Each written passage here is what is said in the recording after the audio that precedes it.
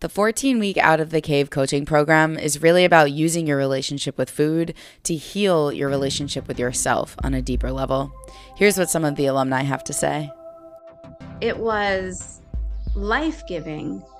It was vocabulary giving. It was thought process giving. It was so much and a lot. Yeah, that's one of the biggest things that I got out of the whole Out of the Cave experience was being my own best friend, turning towards myself, honoring and listening and speaking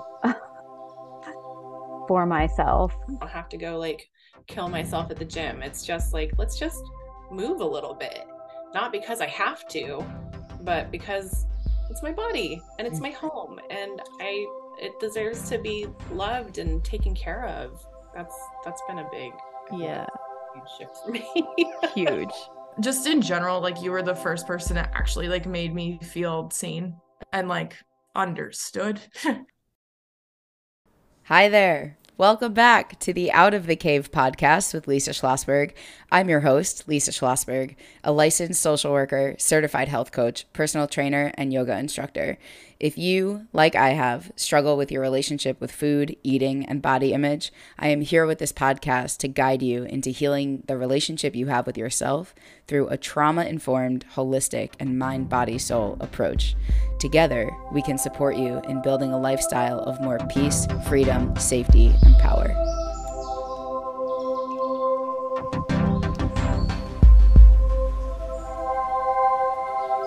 Okay, we are back. We are back with the Out of the Cave podcast. Hello, everybody. Thank you for being here. As usual, I am hype. I'm hyped to be here. I'm very excited about this interview. This is a long time coming, this one. So I'm sitting here again with someone who has been through the group coaching program with me. It's been a few months since quote unquote graduation. So I'm also excited because I get to have the updates in real time of, how things are integrating and landing and stuff. So that's who I'm here with. Erica, I'm so grateful that you are showing up to have this conversation, and so honestly and authentically. So seeing and honoring your bravery in being here. And before anything else, as usual, I would love for you to just introduce yourself. As I always say, who are you? Where are you? What are you? How do you want the people to know who's speaking? My name is Erica Gooch, and I'm from Philadelphia, Pennsylvania, where I am a researcher in the pharmaceutical industry and am a mother of twin boys. Beautiful. Great job. That's usually the hardest question for people. So now that we've got that out of the way, as always, you know where I like to start with this. That is, we're here to just tell your story. You're a human being telling a human story. So that always begins at the beginning. So when it comes to food, eating, your body, what do you remember all the way back from 0 to 5, 0 to 10, if anything? Yes, I think it was a typical 80s child upbringing of clean your plate and an aversion towards broccoli and trying to hide it in a napkin and sneak and go to the bathroom and throw it away, but being caught every time. I know a lot of people that come on your podcast have a very complicated start when it comes to weight, diets, and body image. It's really unfortunate being a 90s teen that I had a pretty standard size, but I was in ballet. I danced ballet. So at the time I was probably a size 7, but everyone else was a wave, and I'm Black and have hips and a butt. And I distinctly remember being in first position and them saying to tuck your butt under. And it's like, I am. And just trying to cope with not being as skinny as I thought I was, when realistically there was nothing wrong with my body. There's nothing wrong with a body that's larger either. But I think back to going school shopping and going to 579. And for those that may not remember, that's the name of the store because the vast majority of clothes in it were sizes 5, 7, and 9. And I remember being upset that I was a 7 because a 7 was almost a 9. And if I was a 9, I couldn't shop at the cool store. Right. Which is very unfortunate. Going into adulthood, I moved to a new city. I moved to New Jersey to do my fellowship in drug safety or pharmacovigilance. Knew no one. So my social circle was the gym. And after work, going to the gym for several hours a day. Okay. Yeah. So I'll pause. Yeah, I'm like, we're so gonna get there. But if we just like, examine childhood, right? So you were in ballet, which I don't know the statistic. I wish I did, but how being in dance, specifically ballet, and the correlation with disordered eating and body image issues, like it's just rampant in that, world, for that reason. But so how old were you when you have that memory of like, tuck your butt under? Probably 11. Okay. 11. So like 0 to 10, 12-ish, you're getting the message already from dance about your body. Were there other places that you got that message? Like you got that message from 579 being a store and wanting to shop there because that's where the cool clothes are. Is there anything else that just like brought your size and body to your attention growing up? I would say, I was a cheerleader as well. Similar issues. It's not necessarily a private situation when you're going to a public school where the uniforms belong to the school and they lay out all the uniforms and all of the sizes and you're trying them on together. And you have someone in a 0 or 00 and you see the whole range and you're placed in the range to get the uniform that fits you. Right. Yeah. And again, being self-conscious about a size and a body that is healthy. Right. Is a tale as old as time, I guess. So I guess part of the reason I asked that question is because what strikes me about it is how like numbers themselves are objective, right? 3, 5, 7, 9. They're just numbers. It's numerical data and it has no meaning other than what we put on it. But so I think what strikes me about it is that there's already an understanding in your brain at 10 years old that bigger is worse. So I guess what I'm curious about is, do you know where you got that? Or was that just, that's the culture that raised you? Like most people don't have an answer to that. It's like, what do you mean? How do I know that bigger is worse? That's just what is. That's how it's the water within which we swim so much that maybe you don't know. But I guess that's what I get curious about is like, how did you know that 9 was worse than 7? I think I'd have to blame it on the culture. Yeah. I can say I think that's the answer. It wasn't at home. It wasn't at home. I think I can't say everyone, almost everyone's mom was using Slim Fast. I feel like that was almost par for the course. Right. Maybe almost everyone's home had smart wells. What were those cookies? Yeah. I think they were smart wells. Yeah. And like those types of fat-free, right, potato chips, et cetera, et cetera. So I would say it wasn't an immense pressure and negativity from home. Right. Okay. So that's also, different than some people who it's like, where did I get that message? Hello. It was like my mother drilling it into my brain every chance she got or something like that. But it reminds me of like Jenny and I just did a podcast and she was saying how growing up, it was like, I just thought everyone's mom was always on a diet.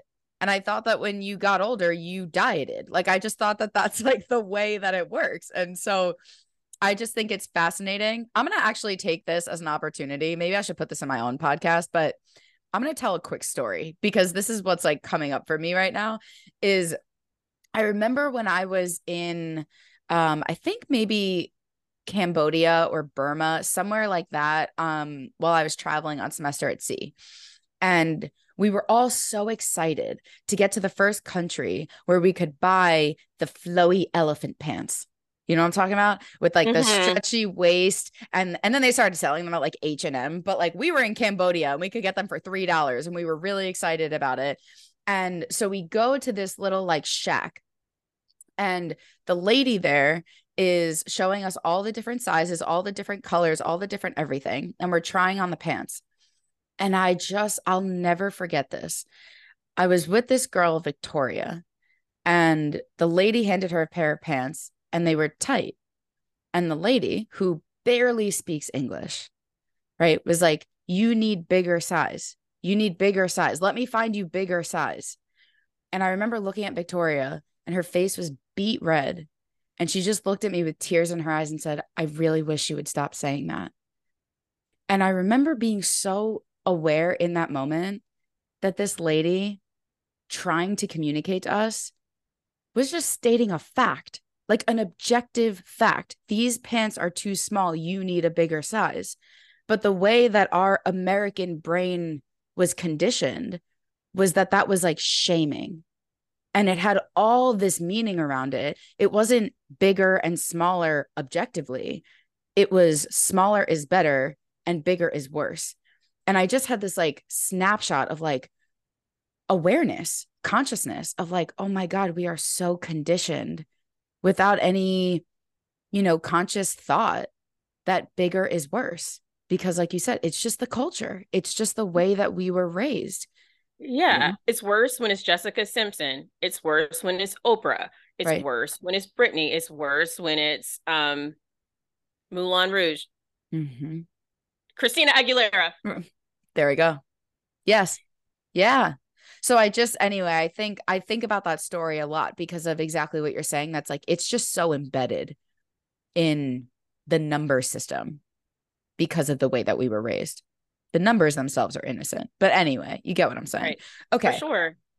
All right. So now moving through and also just like in your childhood, food and eating specifically felt pretty stable, quote unquote, normal. Like there's nothing really to report in terms of like food and your relationship with food. I was a picky eater, and I think picky eaters get a bad rap. I've seen people that are not picky eat food they genuinely don't enjoy, and it's just chew, chew, swallow versus it being repulsive and like having a visceral reaction towards eating something of a certain texture. And getting in trouble for it and being, I mean, it makes you kind of a social outcast. Like, what do you mean you don't eat ketchup on your French fries? Mm-hmm. Ketchup is fine at the moment. But so there was that factor, but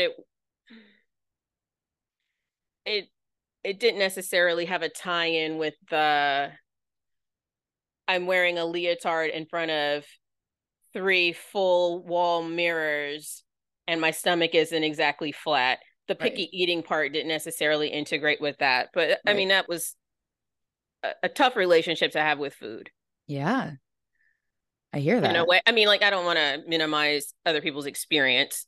Just it was stressful.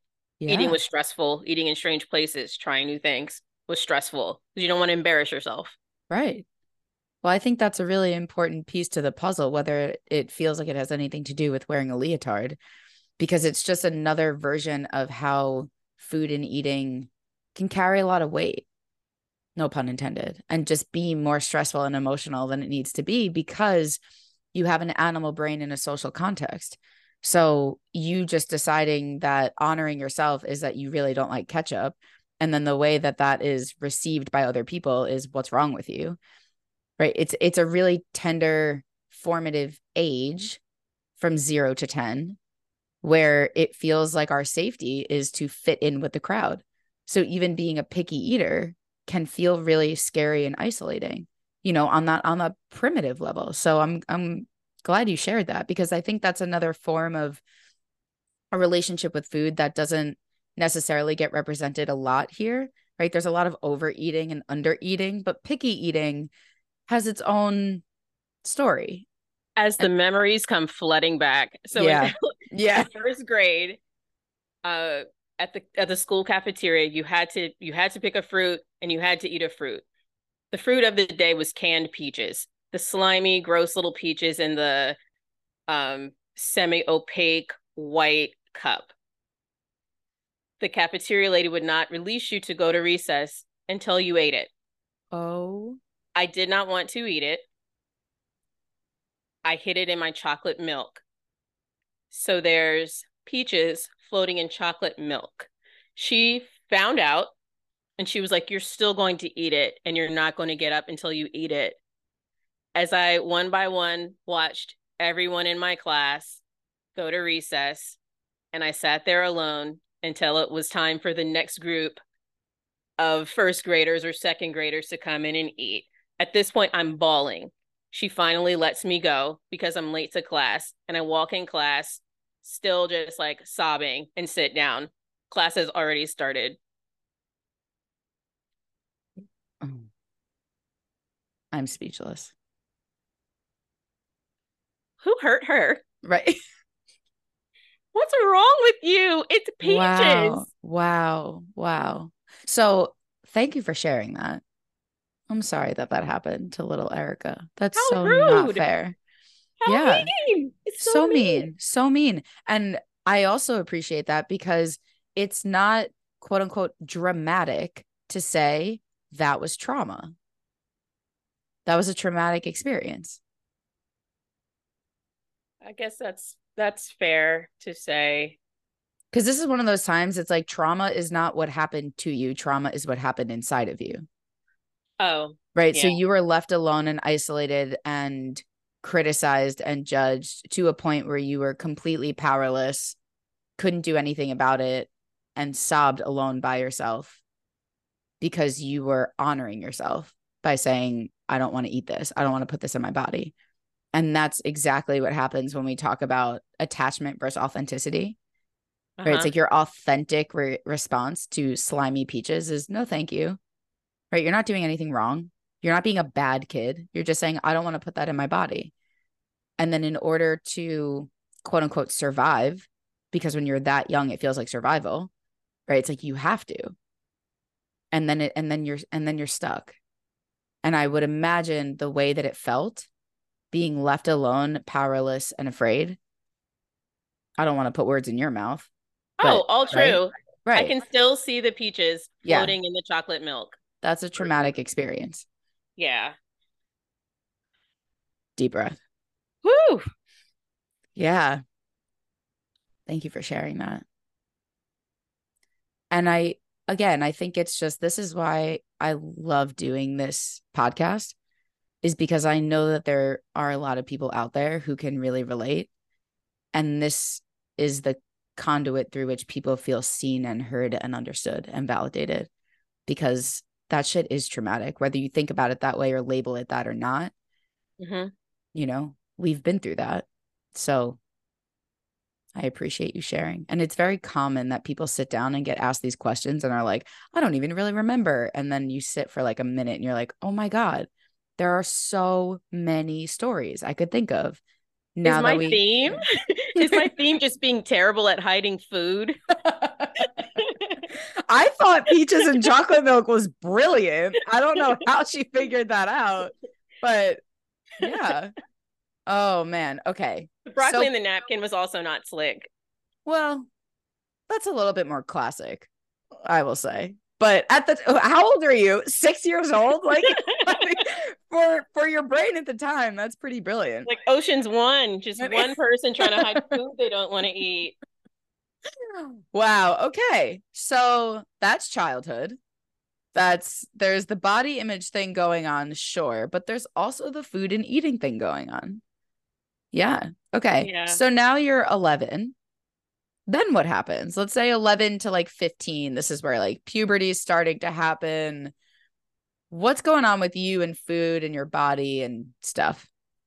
As a teen, I remember wanting to be in a smaller body, but not really doing much about it.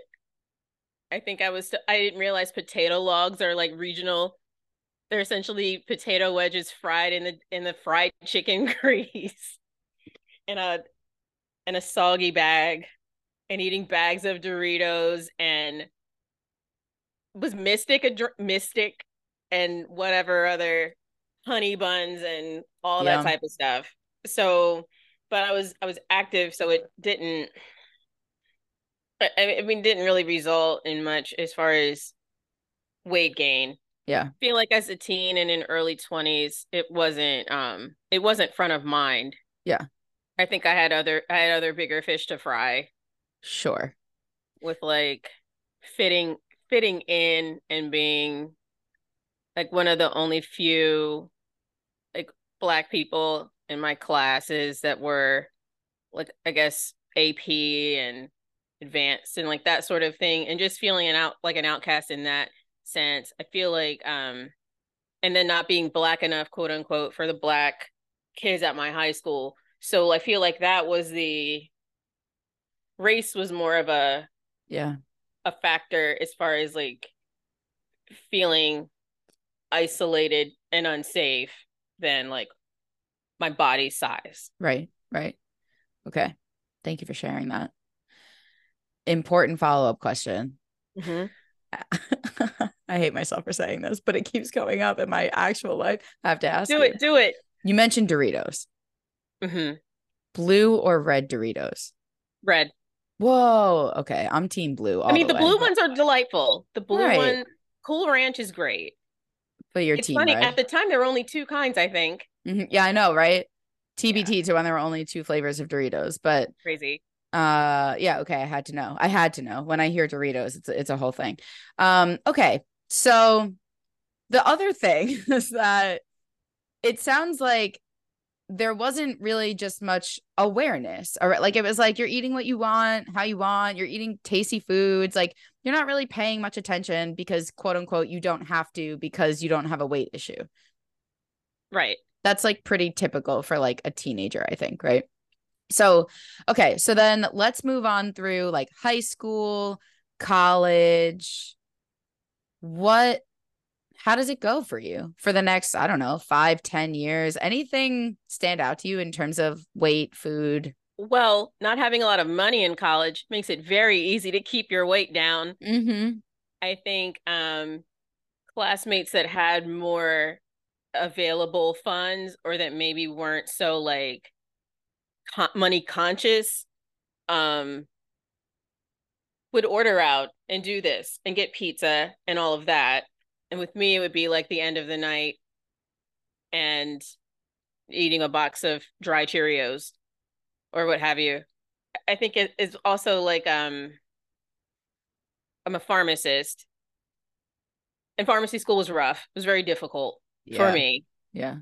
So I think the stress also kind of, well, wait a second. Actually, that's when I was diagnosed with severe depression, et cetera, et cetera. I think like the anxiety of trying to pass and trying to succeed with probably a natural chemical imbalance and all of that, like building on top of each other, also made it so body image was like last on the list. Yeah. It was like trying to survive.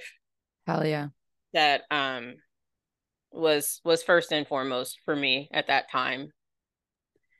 That's a really important point. Surviving is always first and foremost, whether we know it or not.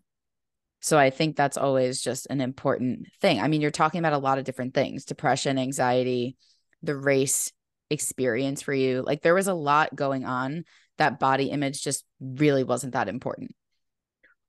Oh, and also, yeah, maybe I went to a historically Black college. I went to Hampton, where all types of Blackness is celebrated, all types of body sizes are celebrated. So it was also a place to be safe in being a broader variety of body shapes and sizes, I Yeah. would say.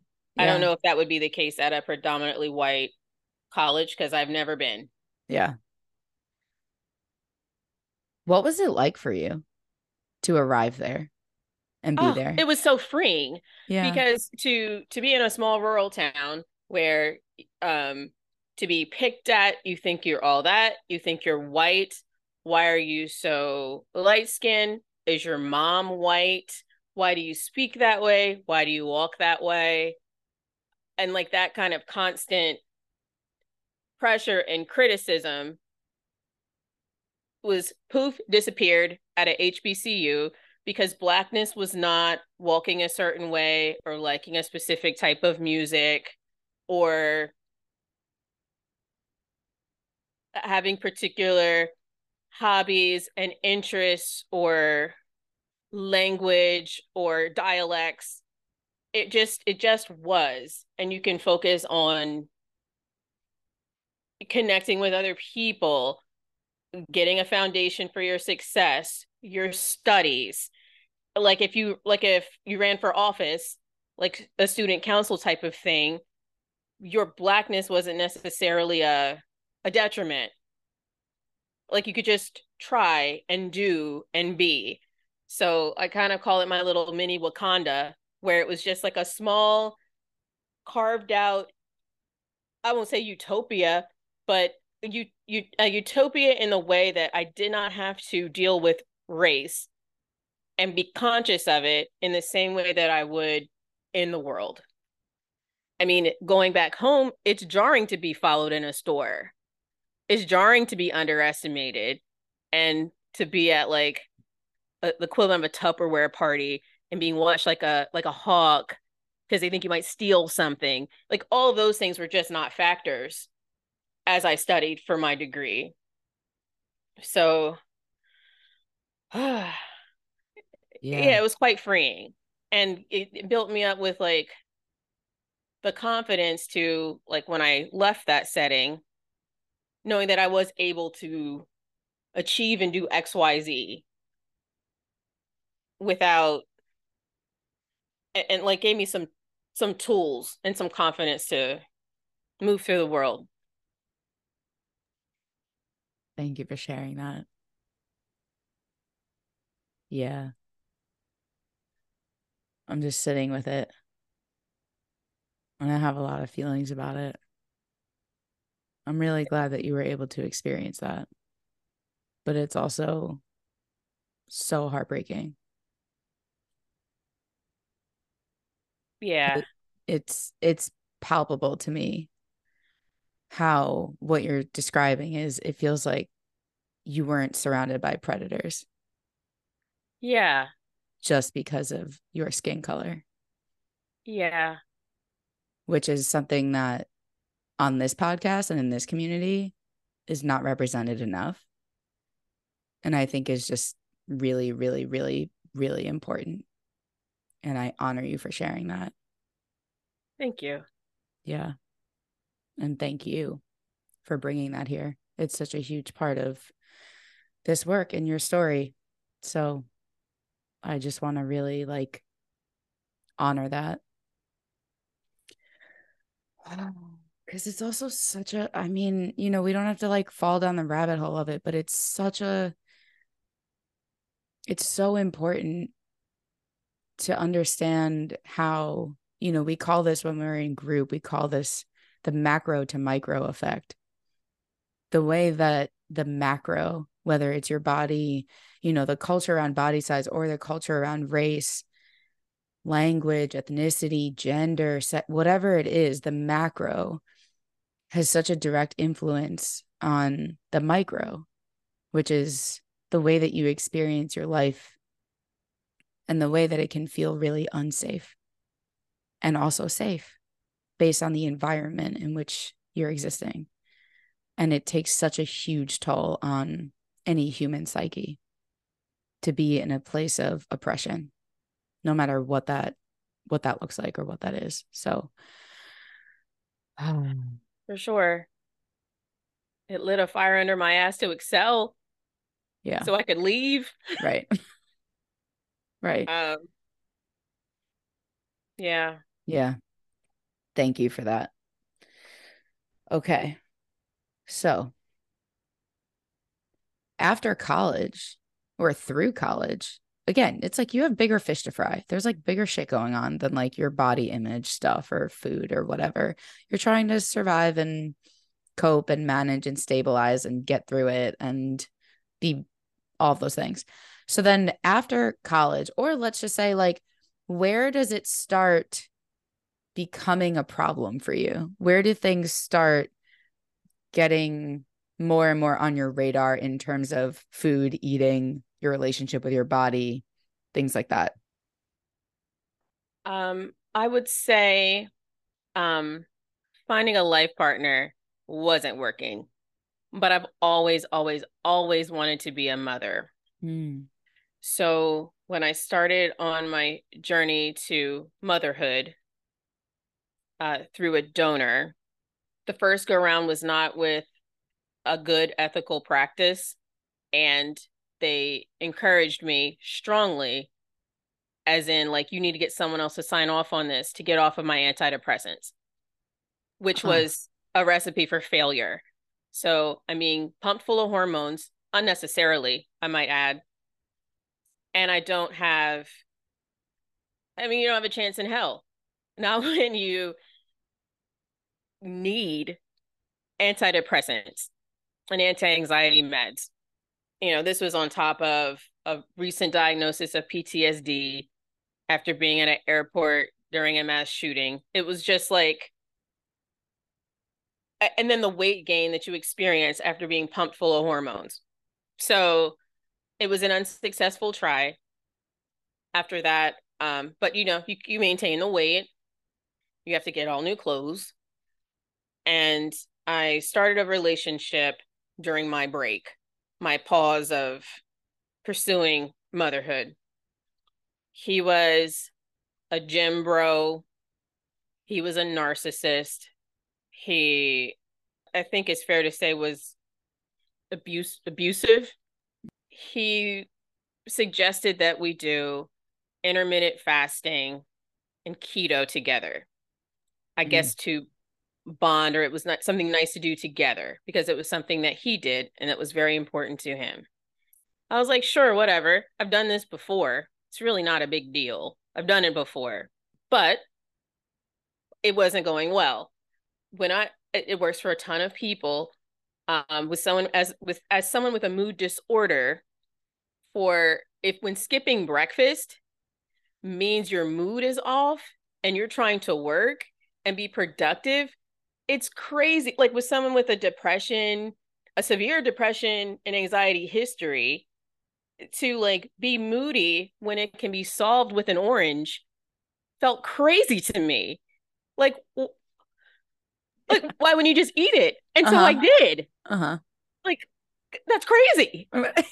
So he was bent out of shape and withheld intimacy because he noticed that I was eating breakfast and I did not tell him.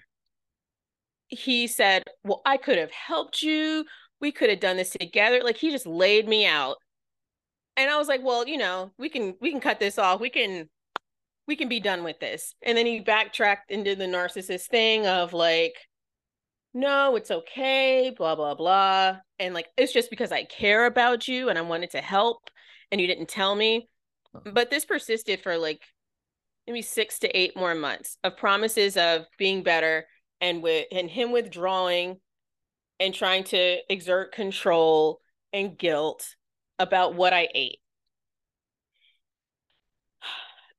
So after a couple of tries of breaking up, resulting in like getting a new door, getting a new security system, blocked, et cetera, like telling him to get therapy, like it was just I felt like for me, in order for me to heal, I needed to eat whatever I wanted to, whenever I wanted to.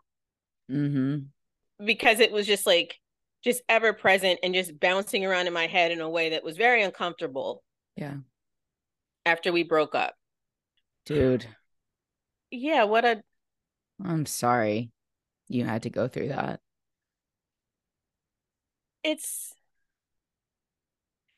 you know, here's a problem. I'm pretty smart. I like to Mm-hmm. think of myself as being pretty smart.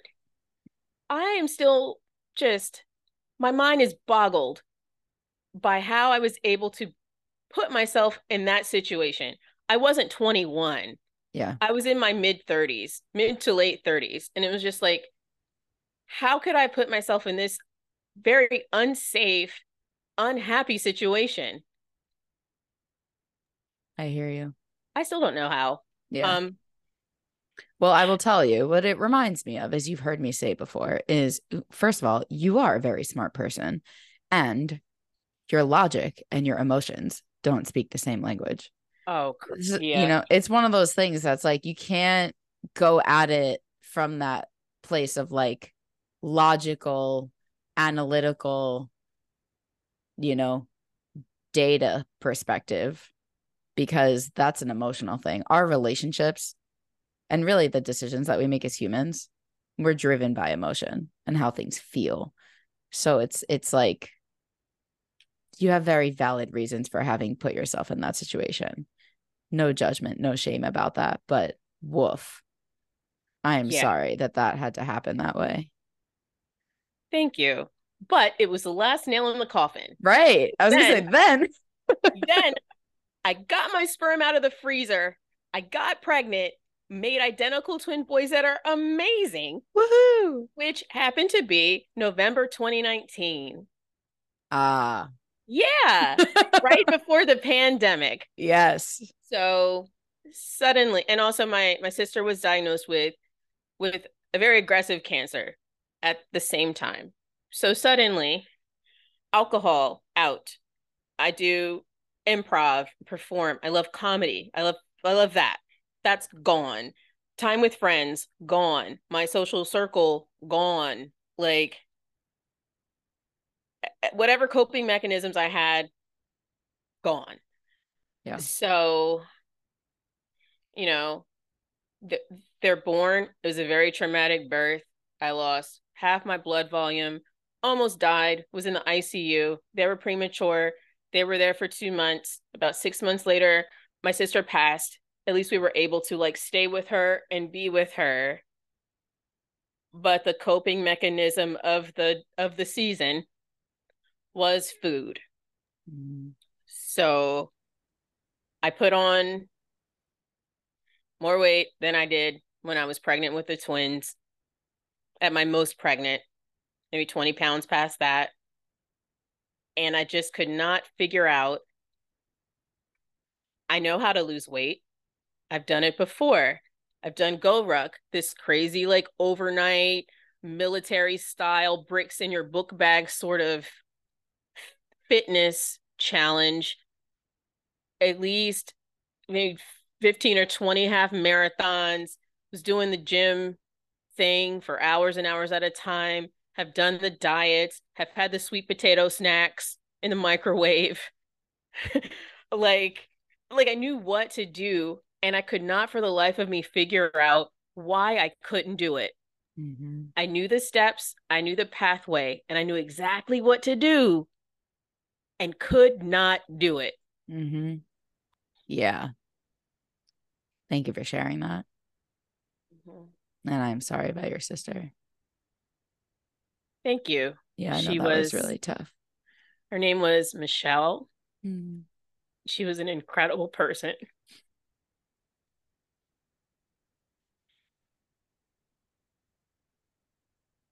Thank you for being with us today, Michelle.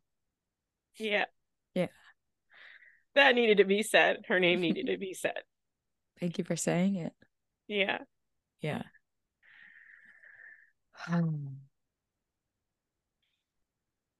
Yeah.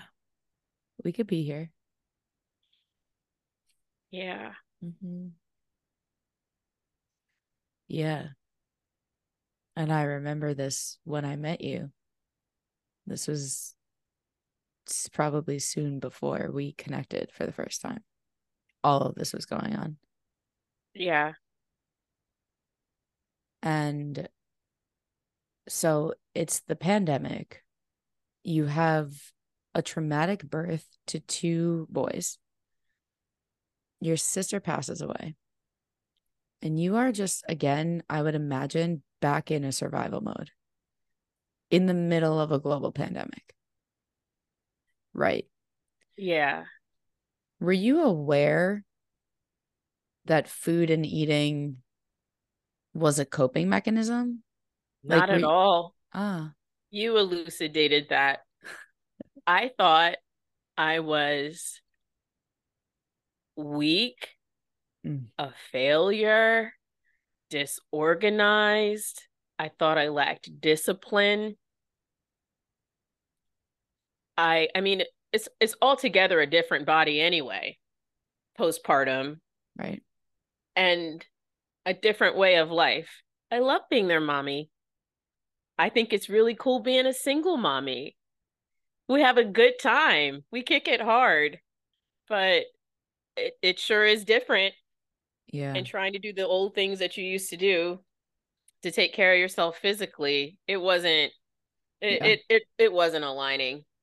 I did not realize until the program that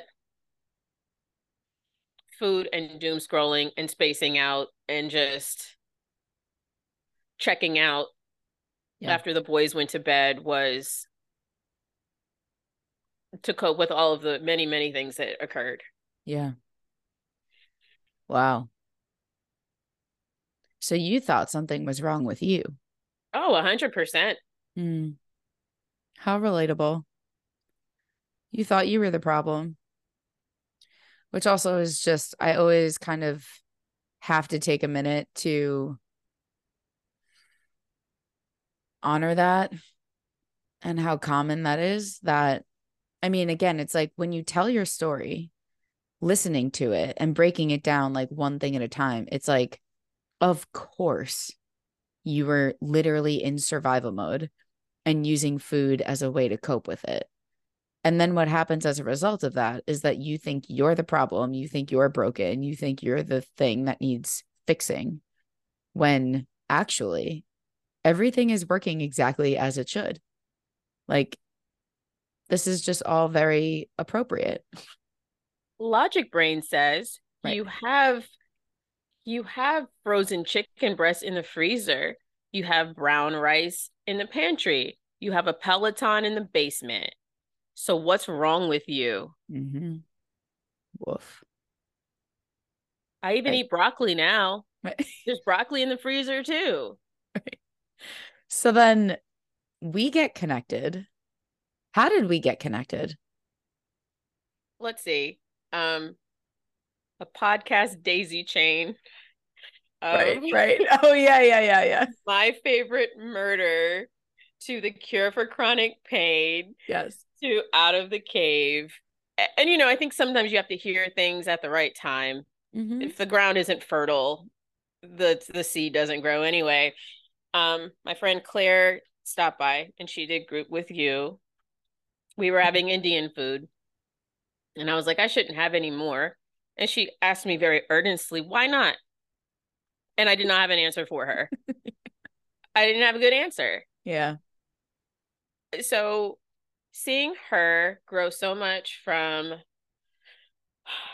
your program, journal speak, and many, many other things that she has accomplished was inspiring to see. And it's kind of like, you know, um, I could hire another dietitian, another personal trainer.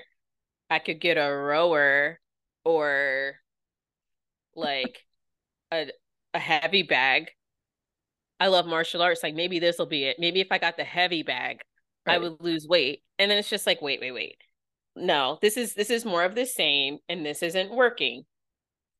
I was hesitant to try your program initially because a lot of well actually but your program didn't make the promise of you're going to be skinny, Mm-hmm.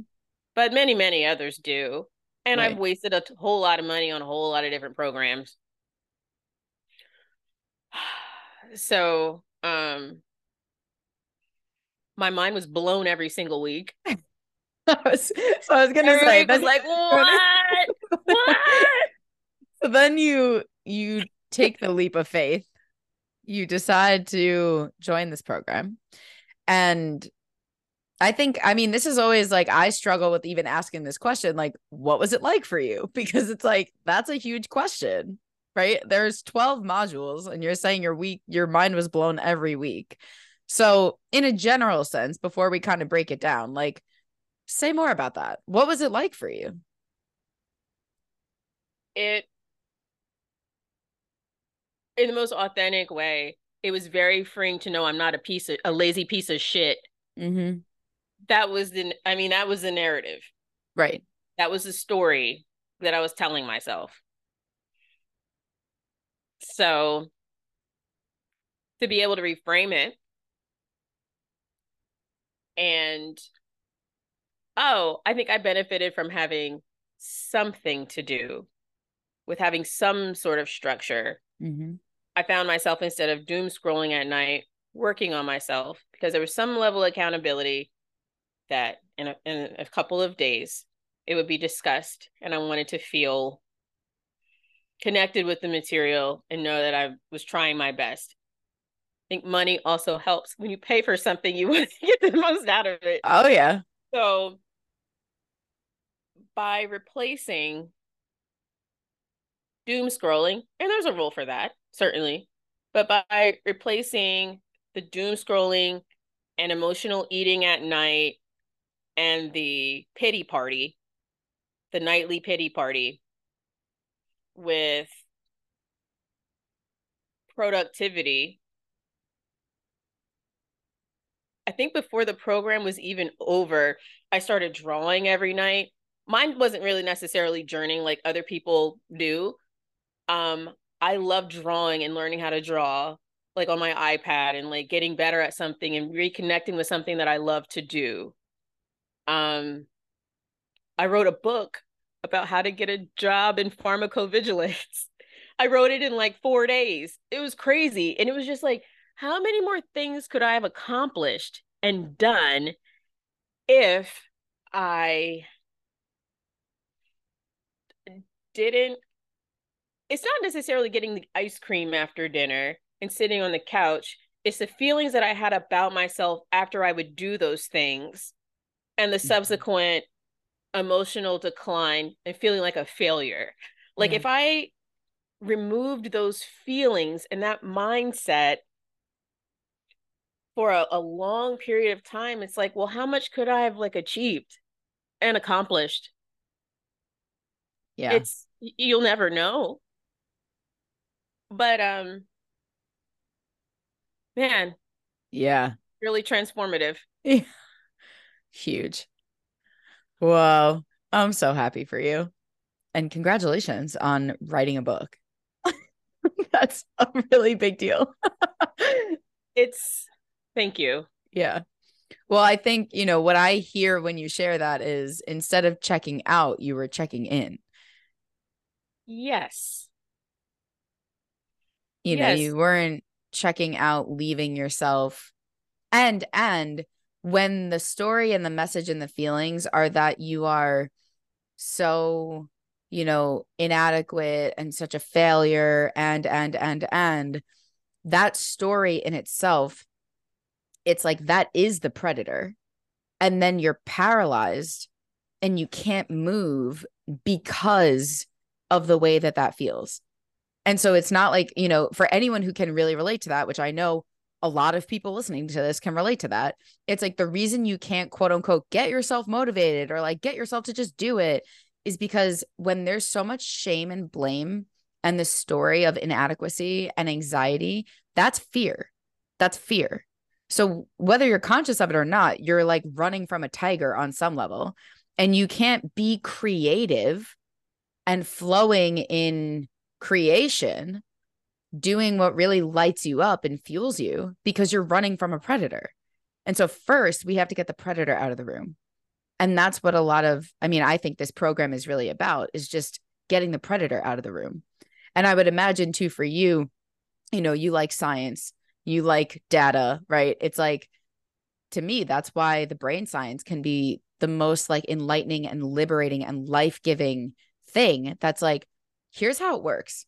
You're not broken. Nothing's wrong with you. This is science. This is neurobiology. And then having that, I know Allie talks about this, like having that weight lifted off of you. That's like, wait, so I'm not the problem? And it's like, now you can breathe. Now you start feeling safe to just exist. And then once you're safe and in alignment with yourself, it's like, ooh, what do we want to do? Well, I like coloring. I like writing. I have all these ideas, right? But like, there's a reason we can't access that or manifest that when we're running from a tiger. That is our own narrative of shame and blame and fear. 100%. And that's why, I mean, I wasn't sure if I believed you at first when you said like you won't relapse necessarily, because the information is there and you're out of the cave and you already know it and you can't unknow it. And you're right. Yeah. Like you can't feel like, not you can't. It it feels illogical to slip back in that mindset again because you know why you're doing it. Right. You as in the chemicals and synapses firing in your brain. Right. And that's the truth. That's why it's like, it's a raise in consciousness. So you can go back. Sometimes you might quote unquote relapse in like your behaviors or your thought patterns. But like you said, it's like you can't unknow it. You can't go back in the cave. You know why you're doing what you're doing. You know how it operates. You know how the mind body system works. So that's the thing, is that you don't fall back into the shame and blame and guilt and failure and all that shit that was sucking your energy before, because you're aware and educated and empowered with knowledge and information around why you're doing what you're doing. And you can't unknow that. And then you just start to embody that. So that's how you get your life back. It's not always easy or comfortable or, all those things, but you can't go back in the cave. That's the whole point. So yes, great point. Yeah. So, okay. What are some of the things, if it's possible to do this, what are some of the things that stuck out to you or stick out to you? We spent 14 weeks together. You went through 12 modules, lots of information. What are some of the big shifts that happened to you? Or even just the shifts of, perspective? The division of labor when it comes to feeding the family. The boys are currently 3. And 3-year-olds eat like 3-year-olds. I would say initially, I've put a lot of pressure on. They got to eat this pouch of squash and mangoes, or like whatever kind of veggie blend was like in a little pouch, or like it's my responsibility and responsibility alone if they are unhealthy. Like they have to eat this. So by dividing it between, I buy the food, I prepare the food, I make eating a positive place instead of the peaches and chocolate milk. Yep. And the yelling. Yep. And their job is to choose what they're going to eat and to eat it was very freeing. And I feel grateful that I learned it reasonably early. Now, figuring out ways to get them engaged in the cooking process has been a lot of fun. Like getting them to help with cooking in the small ways they can, like rinse this potato or not season the tacos. That would be terrible. But measure out this seasoning and put it in a little bowl. And then I will take it and sprinkle it on the meat. They love tasting garlic powder and turmeric and random stuff that should be disgusting, but they think it's an adventure. They think it's cool. Like, I think that's an awesome foundation to start a relationship with food. And then there isn't food that's off limits, but the majority of it that I bring into the house is healthy. So we can go balls to the wall when we go to Sesame Place or the zoo or whatever. Get the churros, whatever. We can go to the bodega or the corner store. They call it the green store because it has green paint on it. We go to the green store, get whatever Doritos you want, red, blue, or purple. All good. Yeah. So that feels really, really good to me in my soul Mm-hmm. to approach food in that way with Mm-hmm. them. Oh man. Thank you for sharing that. It really gets me in my feels to hear about the kids. It always does. Those are This the is, homies. I mean, this is why I do all of it because of the out of the cave babies. And that, like you said, you learn this really early on. They get to do this from 2 on because now you know this. And like, I'm Yeah. really passionate about working with parents for this reason. Oh man. I'm so excited for you and for them. And I remember when that started happening during the group program, right? And we were talking about getting the kids involved, and you were like, they love it. And I love it. They do. I mean, will they eat it all the time? No. We spiraled a zucchini. They thought it was the coolest thing ever. It was like a little sensory bowl of just like zucchini noodles. But one day they'll try it. Yeah. Yeah. And it doesn't taste like spaghetti, but Right. it tastes perfectly fine. Right. 100%. Amazing. Wow. I'm so happy for you and really proud of you that you really were into you. I mean, that's the thing is like, I always say this about the program, but it's like you get out of it what you put into it. And you really made the effort and took the time and energy to integrate that into your experience around food and eating and with your kids. And so you get to kind of, quote unquote, reap the reward of seeing how that works for them and you. Um, were there other things that stick out to you? Like thinking about the people that are listening to this who like never saw the curriculum, other things that just like feel really important about how things shifted for you. The neuroscience specifically. I Yeah. can't stress that enough. I heard a quote or some scientist or some very big thinker talked about like how much free will do we actually have and how much of it is just like reflexes. Mm, Like how much control do we truly have and how much is just your body's surviving instinctually. right. So also knowing that there's like neural pathways that really groove in, and the more you do something and the longer you do something, the harder it is to break, and the grace that comes with knowing that this is objectively difficult and this is why, Yeah. um was quite freeing. Yeah. Amazing. My God, there's so many things. What else? The part about what ideas and what reasons do you have for losing weight are actually yours, Ah, and how much of it is external factors. Where did, like, rooting out, like, where did my ideas about weight come from? Is it physically uncomfortable to be in this body? Or is it just you feel like you shouldn't be in it? Like, I had a brief injury. Oh, I know. It was, I'll say it. I was doing Peloton and they have like dance routines too. And there was a Beyonce advanced one, and I hurt my knee and then exacerbated it when a baby jumped on the side of my knee. It was like a football injury. It was like LCL, like sprain or something. Um, so not having the ability to move as well, I think also messes with your mind. Turning 40 also messes with your mind. Being in a larger body, like,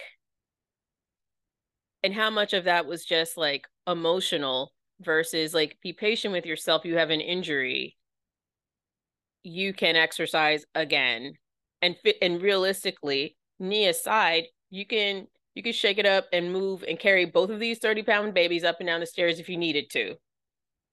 You're not as weak as you think you are. Objectively, you can do the things that you need to do. Yeah. Yeah. Huge. That's a big one for a lot of people, is just having the time and space to say, why do I want what I want? Why do I think the way I think? And that's the path back from attachment to authenticity, ultimately, is if I parse out what is mine and what isn't, I'm okay. I'm okay. Like, I'm safe to be exactly as I am, who I am in this body that exists right now, which is another big exhale. Okay. I mean, I know that's why people, especially who like have recently been through group or even are far out from going through group and then think about like, you know, the takeaways. It's like, well, I don't know. My mind was blown every single day and there were different things that happened every day. Like, it's hard to identify.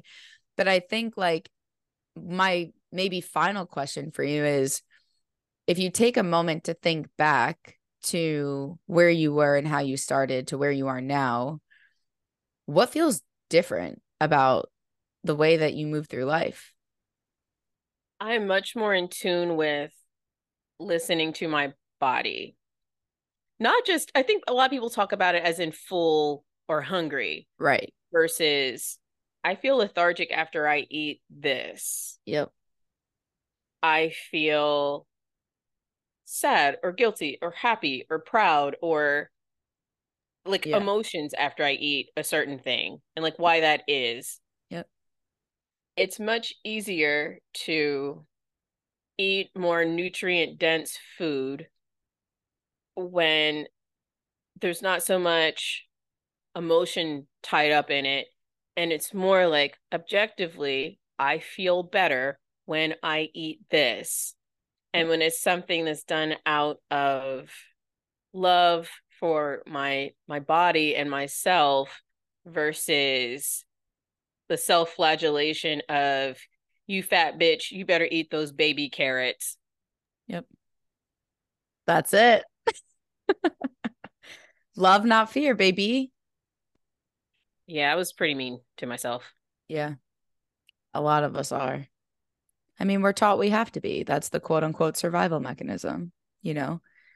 But I mean, that's really everything. If I could like define, I know it's hard to articulate, but it's like if I were to really define what this is all about, it's that. It's first you have to get the predator out of the room.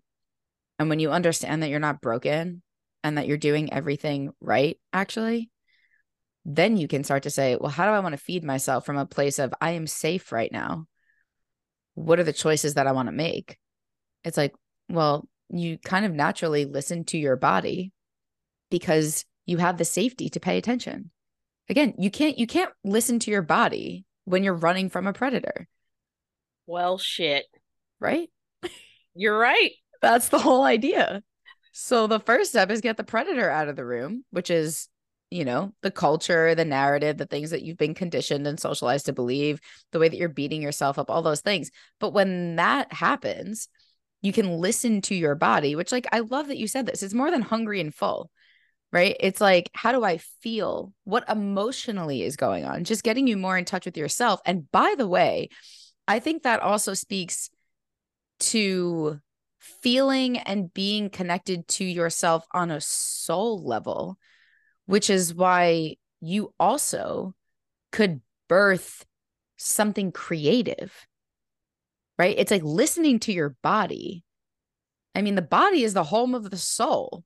So ultimately, you're listening to your body. No wonder you wrote a book. Oh my That's God, what my soul happens. lives here. Yeah. That's what happens. Yeah. You know, I see you. I mean, even with like my antidepressants were starting to wear, which they do after like 5 years or so. Even like being able to be more in tune with those sort of things. Yep. Like it transcends just the food part, which I didn't expect. Yeah. Yeah.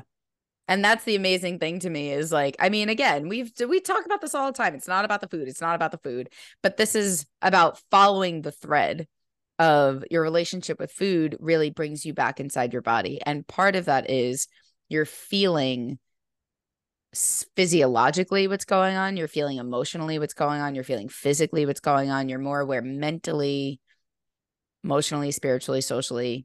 It's the pie chart, all different kinds of health. And you're just coming back inside. Yeah, it is wild. So, oh yeah, I didn't say it orally. I can see this you. is an audio medium. Yeah. Wild. So, okay, I know, we could sit here forever and talk about it because I know that things have really shifted for you. I'm not going to put words in your mouth, but I think it's a pretty life-changing experience. So, are there any just final thoughts, things that come to you that you want to share with the people who are listening? Ooh. No pressure. Yeah, I want to speak authentically in the way of it not sounding like an infomercial to join the group. I can say that doing the work and taking the time is one of the biggest gifts I've given to myself and to my kids. I think also maybe I might have pushed myself to do it more because it's just you can't be this way and be a the best mother you can be if you're not happy and not the best person you can be. Would I have done it for myself? I don't know. Maybe I would have just drank instead. I'm not even being flippant about it. It's a shame that more people can't absorb this message. I mean, more people can. It would be lovely if as many people as possible could hear this message and receive it, because it's really an act of love. It's really cool that you share it too. You could have taken your information and trotted off and had a really healthy, happy life. It's really lovely that you've created this forum in this place to share it. And I'll be forever grateful, sincerely. Thank you. I really, really hear you and appreciate that and receive that. And I know how true it is. And you don't sound like an infomercial. You just sound really embodied and grateful. And it means the whole world to me because this is But wait, there's more. Please. You can get the out of the cave t-shirt if you get 3 people to sign up for group. No. I love that idea. I stand by that. That's a great People do promo. a lot of things for a t-shirt. Hey, we have them on the website. And anyone who's listening to you get 3 people sign up for group, I will send you a t-shirt. I have no problem doing that. I will do that. Thank you. Thank you for the idea. Dude, Erica, I'm really happy for you. I'm so proud of you. I'm really blown away by the way you showed up for this and the way that you're integrating it for yourself and for your kids and for your kids' kids. It's a really big deal. Thank you for being here. Thank you for sharing all of that with the people. Thank you. Yeah, I love you. And I'm really glad that we got to do all of this together. Love you too. You're amazing. Thank you. You're amazing. Until next time, my friend. Thank you.